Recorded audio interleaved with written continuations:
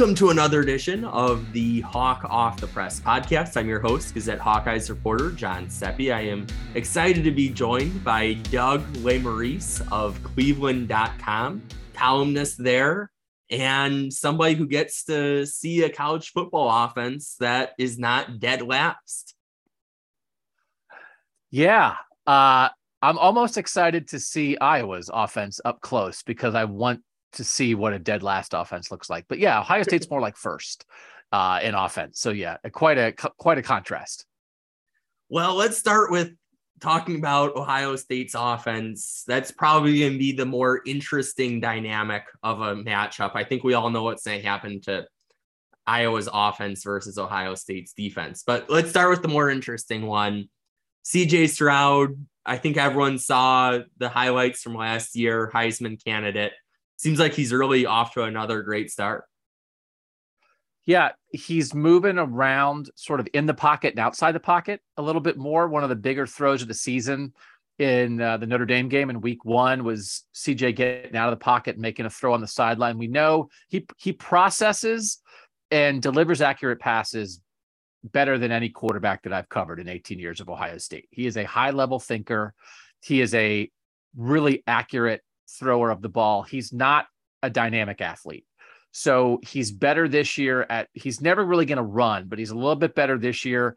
Got in the weight room, kind of up the athleticism a little bit, throw to run kind of thing. But most of it is Ryan Day as a play caller, CJ Stroud as a, guy with a computer chip in his brain, assessing what's going on and then throwing it to Jackson Smith-Njigba, their best receiver, arguably coming into the season, the best receiver in the country, has played like a half of a game. He played some against Notre Dame and then a little bit against Toledo. Even without him, they probably have the best receiver group in the country, and he might be back for this game. But CJ's best sort of been distributing the ball and high level play. Little clunky early, but the last several weeks has kind of found his groove. And I was doing my typical 5 players to watch story on Monday on Ohio State. And as I was researching, it seemed like there were 5 receivers to watch. When you look at how deep this receiving core is, at least for somebody who's used to covering Iowa, seems like Ohio State has a lot of options. Yeah. Marvin Harrison Jr., son of the Hall of Famer, second-year player, broke out in the Rose Bowl last year. Otherwise didn't play very much last year. I think he still leads the nation in touchdown receptions, has 9. Just a big-bodied guy that's a little different than a lot of the Ohio State receivers they've had through the years. Can go up, high catch point, will catch contested passes, that kind of thing. Emeka Egbuka, who is also a second-year receiver, was the number 1 receiver recruit in the country from Seattle. Smooth, able to play inside and out. And then Julian Fleming, who's a third-year guy, who also was the number 1 receiver recruit in the country. He's battled injuries his whole career. He's a little more physical. Kind of another like big-bodied guy, but not like Marvin Harrison, not like a go up and get it, more like a sort of run through guy as receiver. And then Jackson Smith-Njigba, who should be their slot receiver, has had this lingering hamstring injury that it was always sort of week to week. And it was this anticipation that maybe they just get him to the bye. And Ohio State was on a bye last week, just like Iowa was. Get him to the bye, give him all that time, soft tissue, let it heal. And they're not saying that he'll be back on Saturday, but it has felt like all along, maybe that's what it was trending toward. And again, he's just been no factor. And as hard as it is to believe, they kind of haven't missed him that much because Emeka Egbuka is averaging, I think, 109 receiving yards per game. He primarily has played in the slot with Jackson Smith-Njigba out.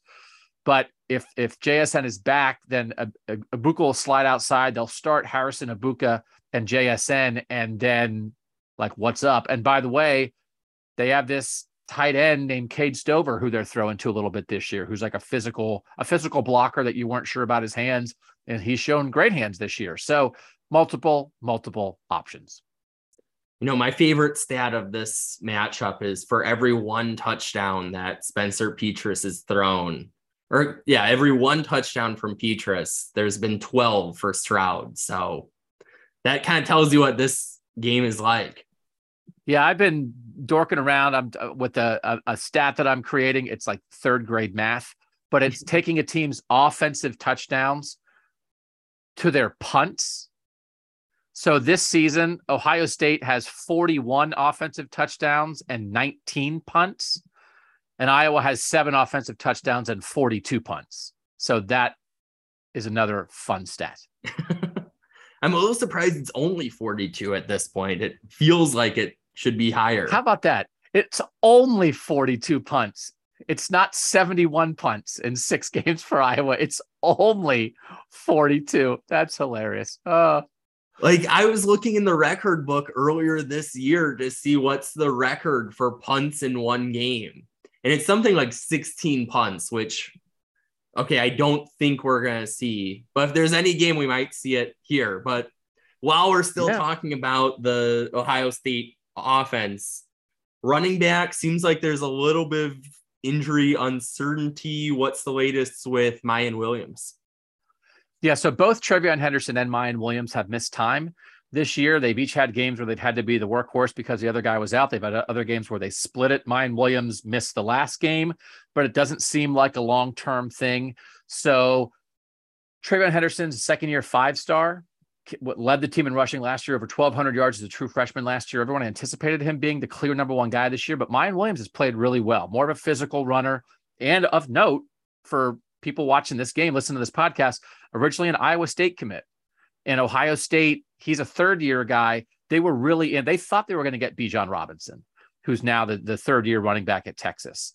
And they missed on Bijan Robinson in that recruiting class. They missed on another guy. And then after they missed on their top targets, they kind of doubled back. And Mayan Williams is an Ohio kid that they've been talking to, but he was an Iowa State commit. It was kind of like Ohio State didn't have room for him. And then all of a sudden they did. And so he had looked pretty decent in small flashes, but they really have number 1 running backs now.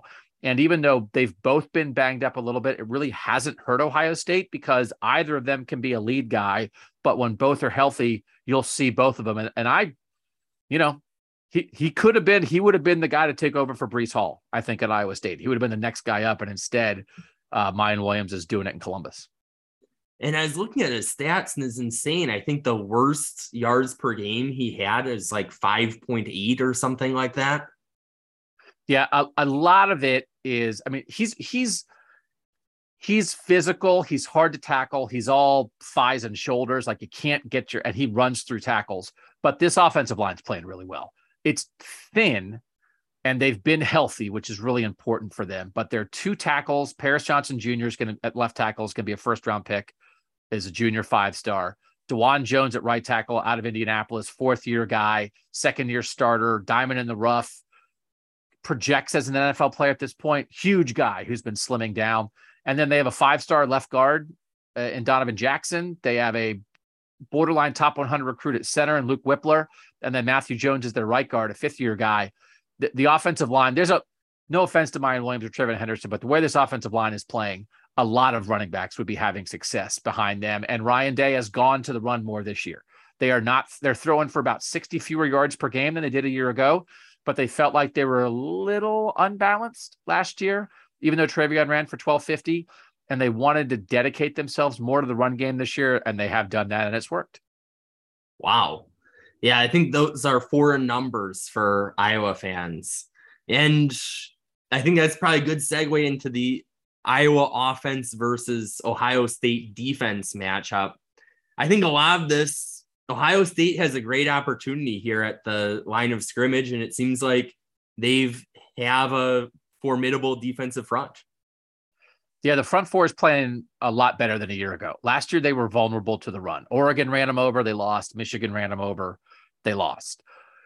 Jim Knowles, $2 million a year defensive coordinator, poached from Oklahoma State, has revamped everything defensively, and they're getting good play up front. The guy to watch is a 2nd-year guy named Mike Hall Jr., who's a Cleveland kid, really good with his hands, dynamic pass rusher inside at defensive tackle.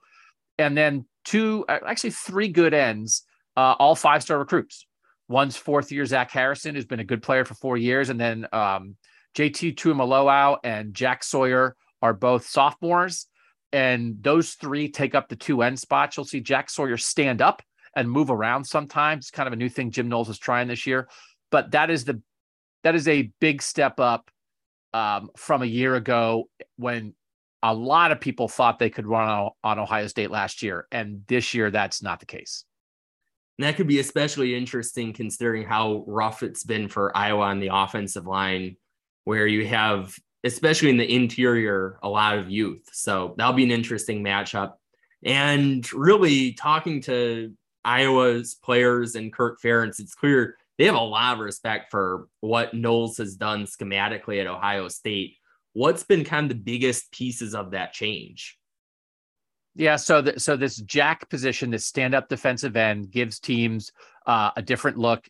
Jim Knowles has called it a safety-driven defense. So there's 3 safeties on the field, 2 deep safeties and a cover safety in the slot that they really rely on. And they're doing a much better job than a year ago, disguising coverages, pre-snap, post-snap, changing things up, trying to keep quarterbacks off balance. They had been a team where they dipped defensively in 20 and 21. But like in 2019, when they had Chase Young and Jeff Okudah, who went on to be the 2nd and 3rd picks in the draft, back in the days when they had the Bosa brothers and they had cornerbacks like Marshawn Lattimore and Denzel Ward, they played a 4-man front, let their ends beat tackles, and played man coverage, press man on outside, and said, you can't block our ends and our corners can cover your receivers. And when you have first-round talent, that's kind of all you need to do.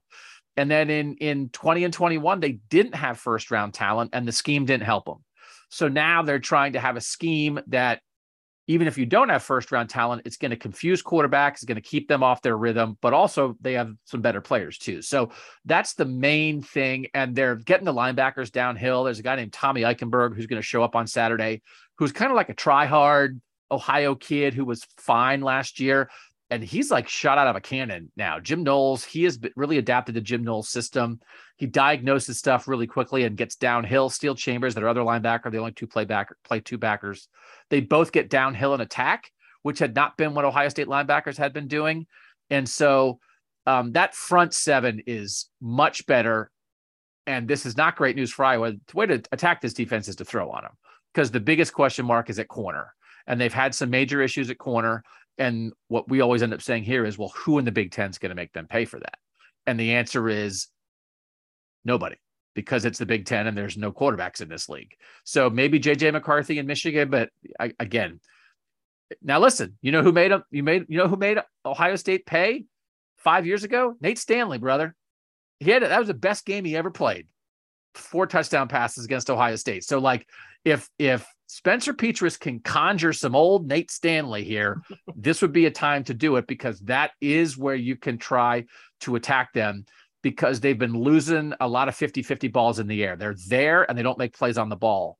So if your receivers can go up and get it and your quarterback can give you a chance, that's the way to get after them. Does that sound like something Iowa could do? No, maybe not. No, probably not. No. Okay. Petras could have the game of his life. It's possible. I'm not going to rule anything totally out. You can rule it out. Go ahead and rule it out. It's fine. You can rule it out. Yeah, I can pretty much rule it out. Like the one thing that Iowa has going really for it is the tight end strength. And that kind of reminds me a little bit of 2017, where you have Sam Laporta as an NFL caliber tight end. Luke Lachey could potentially get there by the end of his Iowa career. So you've got 2 guys there. But if the ball is getting spiked to the receiver or overthrown, or Petras is hit as he throws and he doesn't get his timing down, you mentioned rhythm. That's been a problem in particular. Yeah, this probably is not the team that can exploit that weakness, but 17, right? I think Fant and Hawkinson both had 2 touchdown receptions against Ohio State in that game. Undressed the Ohio State linebackers, which we knew were an issue going into the game. And I was like, yeah, it's an issue, and absolutely took advantage of that mid-range passing game. This is the best. Jim Knowles said this week. Ohio State played Michael Mayer, Notre Dame tight end, in the opener, and I thought did a really good job on him. Double covered him, linebacker in front, safety in back, mixed it up. A lot of different guys on him, never made it easy. He had 1 catch that mattered. Otherwise, they pretty much took him out of the game. And then, Knowles said Laporte is the best tight end they faced since Mayer. So, but again, this is a defense that when they were faced with a challenge like that, they handled it. And again, like that Notre Dame team didn't have great receivers, didn't have a huge threat at quarterback, so they could really focus on Mayer. And when they focused on him, they shut him down pretty well. So maybe not a great sign for Iowa. But if you want to hang your hat, Iowa fans, hang your hat. Listen, I just want people to know, like, the idea that these teams have not played since 2017 because the pandemic wiped out the scheduled game in 2020. It's just a weird wrinkle. And Ryan Day was a first-year offensive coordinator at Ohio State in 2017. He was asked about that game this week, and he said there's still a scar there, right? That was a devastating loss for Ohio State. Urban Meyer looked as shell-shocked as I'd ever seen him. There's two moments of Urban Meyer being absolutely shell-shocked. One is losing to Michigan State in the Big Ten championship game in 2013, and one is getting blown off the field at Iowa in 2017. Like, we were asking, I wrote after that Iowa loss, like, is the Ohio State program like the foundation cracking? You know, that was an absolutely devastating loss. Now, I think there's only one Ohio State player left from that team, but it's just weird that they haven't played since then. And so Iowa can hang its hat on that this is a ghost that still haunts Ohio State for sure.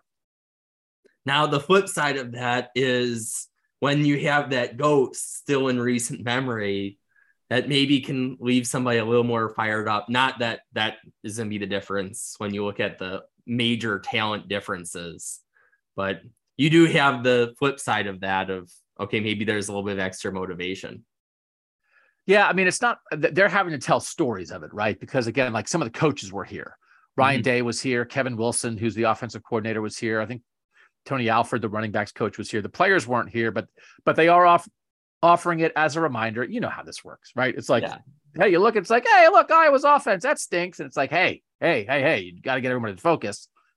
In 2017, Ohio State was flying high and Iowa ruined its season. So like they are definitely using that to make sure nobody is overlooking Iowa and not getting too hung up on the horrible stat sheet when you look at the Iowa offense. Horrible, awful. Yeah. Awful. I go in disbelief. I'm hung up on the stats. It's okay. I'm hung up. Like, I'm dismissing Iowa, but they're trying to say that they're not. To be clear, and I want people to know that I did pick Iowa last in the West in the preseason Big Ten poll, which we conduct at Cleveland.com because the Big Ten is too afraid to do it and doesn't want to hurt feelings. So we conduct it. And I don't know if I gave Iowa its only last place vote in the West, but there's a lot of things that I get wrong. I got this right. I thought Iowa, coming off a Big Ten championship game appearance, would stink, and Iowa does stink. So I'm patting myself on the back for that. And if I remember correctly, the reason why you thought they would stink is because of this offense led by Brian Ferentz. I think that would be a fair way of couching that. Yes. I thought the Brian Ferentz, Spencer Petras combination would drive this team straight off a cliff. And that has been correct. Yeah. You look at 3-3, Kirk Ferentz even outright said it, that's not what they were expecting at this point. And if they had any just little bit of offense, this could be a 5-1 team. Like the Illinois game, they had opportunities to win and didn't. You look at Iowa State, they had opportunities to win and didn't. This Ohio State team, you're not going to have that margin for error. Oh, goodness, no. No, for sure. No. I mean, again, Iowa scored 7 offensive touchdowns this year. I mean, Ohio State might score 7 offensive touchdowns on Saturday, right? I mean, that's what Ohio State does. And listen, I know it comes across as me sounding like an Ohio State homer. I'm really not. I'm just so disgusted by Kirk Ferentz letting his unqualified kid run the offense that it makes me angry at Iowa. And so normally I'm not so sarcastic and dismissive of an Ohio State opponent because I don't care.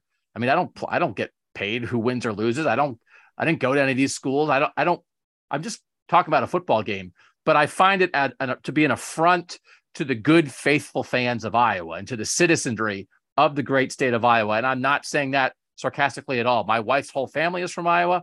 I have loyal Hawkeye fans in my family.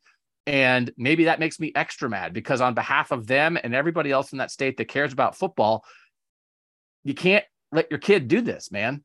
It's embarrassing. And this is something that the Iowa football program matters to the state, and it matters more than Kirk wants to give what he wants to give his boy. And it's an affront to people who put good, hard-earned time and money into caring about a team. And we all know it's the same in Ohio, it's the same in Iowa, it's the same in Nebraska, it's the same in Minnesota and Wisconsin and all these Big Ten states. Your state university football team is a state institution. And why should any of us allow such nepotism and incompetence to exist over an extended period of time? It's not right. It's just not right. And it makes me mad. And so it makes me be extra sarcastic about Iowa football when I think Riley Moss is a great player and Jack Campbell's a great player. And I know Xavier Wampa was a great recruit that Ohio State really wanted. And I respect all those guys out there busting their butt to do a good job and the great players that have come through Iowa, but it's a joke, dude. It is a joke what the Ferentz family is doing to that offense. I think whenever Ohio State ends up playing at Iowa, with the way that the scheduling gods have made it, it might be 2031. I don't think you're going to have to buy yourself a drink in Iowa City after that. No.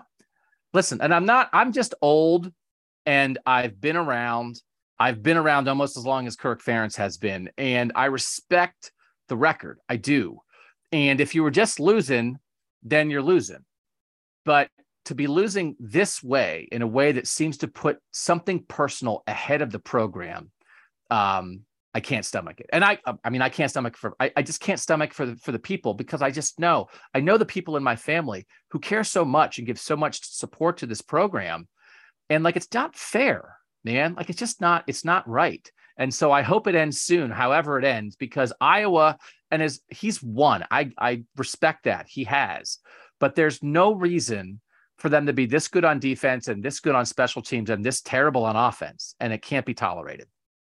That's the incredible thing too, is you look at it defensively, if you compare rankings, which of course is far from a perfect world because two different situations, but Iowa's defense ranks similarly to Ohio State's defense. Iowa's special teams, that's probably the one aspect of the game we haven't talked about. Iowa's special teams probably rank better in most years than Ohio State's special teams. It's been a trademark. LeVar Woods is probably a future head coach somewhere. Who knows how soon that'll be, but I think that time could be coming soon.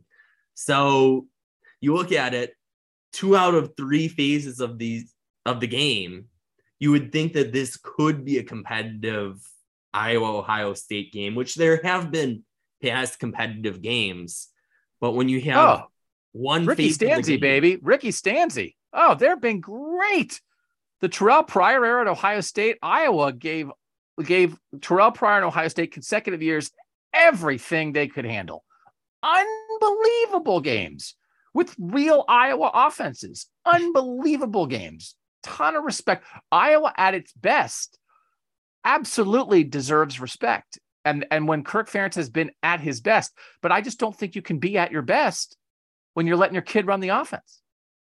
And you look at it, there's one case to be made if the offense has been succeeding, but 131st out of 131 teams in total offense, that speaks for itself. And I think 127th in points per game out of 131 teams. So do you have a score prediction yet? I'm going to go 81 to -4. Can you score negative points? I'm not sure. Can you score? Actually, it won't be 81 because Phil Parker's a good coach and the Iowa defense is real. And I'm really curious. Listen, I also do think it's possible, and I'm trying to do some research on this. I don't know that it's too much to say that Kirk Ferentz has never faced a passing offense like this, because the Big Ten does not produce quarterbacks. Yeah. And the Big Ten did not have a first-round quarterback between Kerry Collins in 1995 and Dwayne Haskins in 2018. And Iowa has never seen the full effect of the Ryan Day Ohio State offense, because JT Barrett running that offense, as great of a Buckeye as he was, is not the same thing as what this offense has become, throwing the ball with Dwayne Haskins, Justin Fields, and CJ Stroud. And Iowa hasn't seen it. So, and Iowa historically, I was trying to look up since 2018, how many programs has Iowa faced that averaged 300 passing yards per game? And it's basically just Purdue, and Purdue throws all over Iowa. Yeah. So there's some idea of like, oh, well, Iowa, whatever. And it's like, yeah, but they don't ever face people who can throw the ball. And when they do, David Blau and Aiden O'Connell and people like that take them apart. What do you think CJ Stroud's going to do? So like, I respect a lot of what Iowa does. I just think it's a terrible matchup for them. And throw in the fact that the offense is going to be 3 and out, 3 and out, 3 and out, 3 and out, and it could get ugly.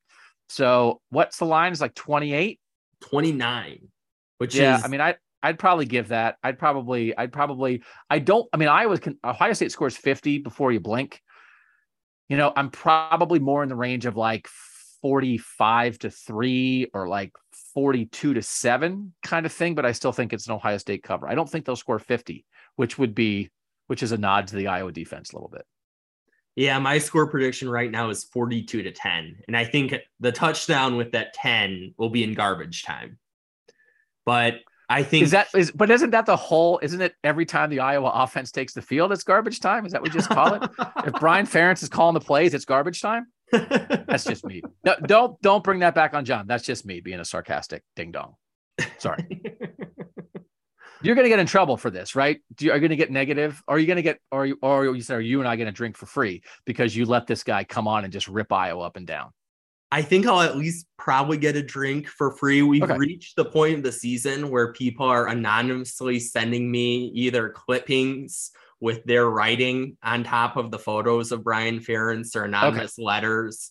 So we've gotten to the point that I think most fans would, be thrilled that I let you on here. Oh, good. Okay.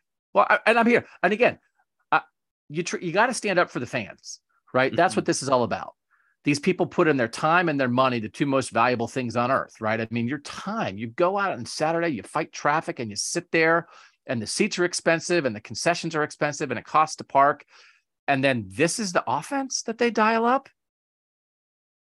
Yeah. It's hard, for a sellout crowd every game, sold out a month before the season began. And this is the end result. Yeah. It's not right. It's not right. And it can't go on. So it'll be an interesting day on Saturday. That's for sure. Or will it not be interesting? Will it be completely boring? And it'll be 3.5 hours of like, it's 55-3. What did we expect? That was horrible. It could be that. You'll be counting punts potentially. You'll be like, ooh, they're at 13 punts. Are they going to get to 16? Like, this could be maybe the best chance that Iowa's had to get to that single game punting record. Yeah, they've got to Ohio State has to score quick. So it's got to be like a lot of deep balls, a lot of catch and run kind of thing. Trayvon Henderson busts through a hole and runs 70 yards. You can't, if you're going to get the 16 punch, you can't let Ohio State march like 12 plays, 5.5 minutes. That's not going to get it done. You got to turn it over. Boom, boom, boom, in and out, in and out. Touchdown, punt, touchdown, punt. That's how you get to 16. And you need to avoid any interceptions. So that could be a big ask too. So that might be the biggest challenge is if there are 4 turnovers, which of course the 4 turnovers went the other way in 2017. But that's true. I will say Ohio State's defense does not force many turnovers. So that actually, I think they might be last in the Big Ten in turnovers forced. So that's not actually, so that also is something in favor of the 16 punt quest.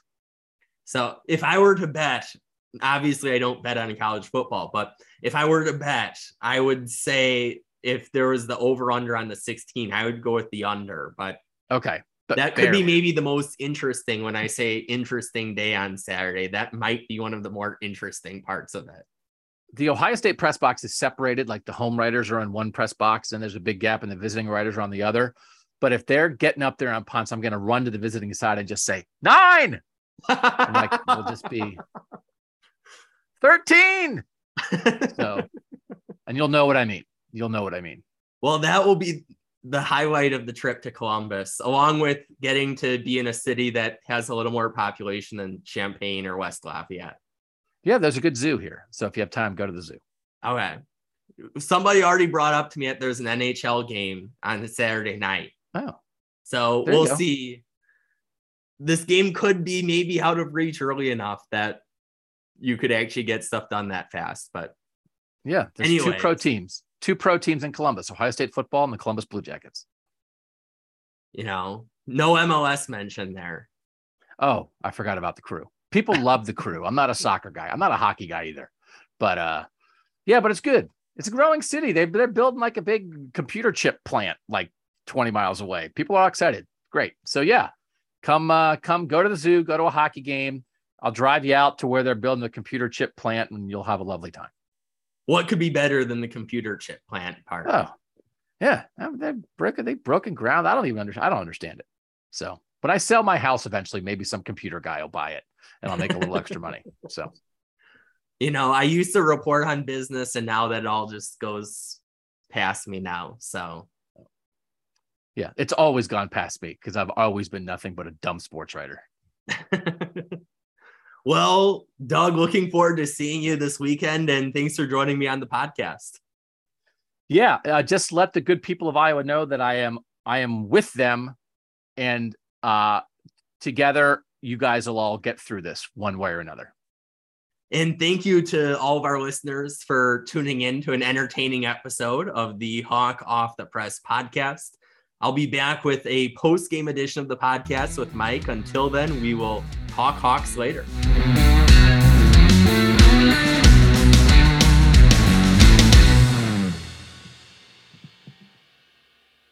Get a daily update from the Gazette with our daily news podcast. Add it to your podcast player or your Alexa-friendly device to get a bite-sized local news update each day. Check it out at thegazette.com/podcasts.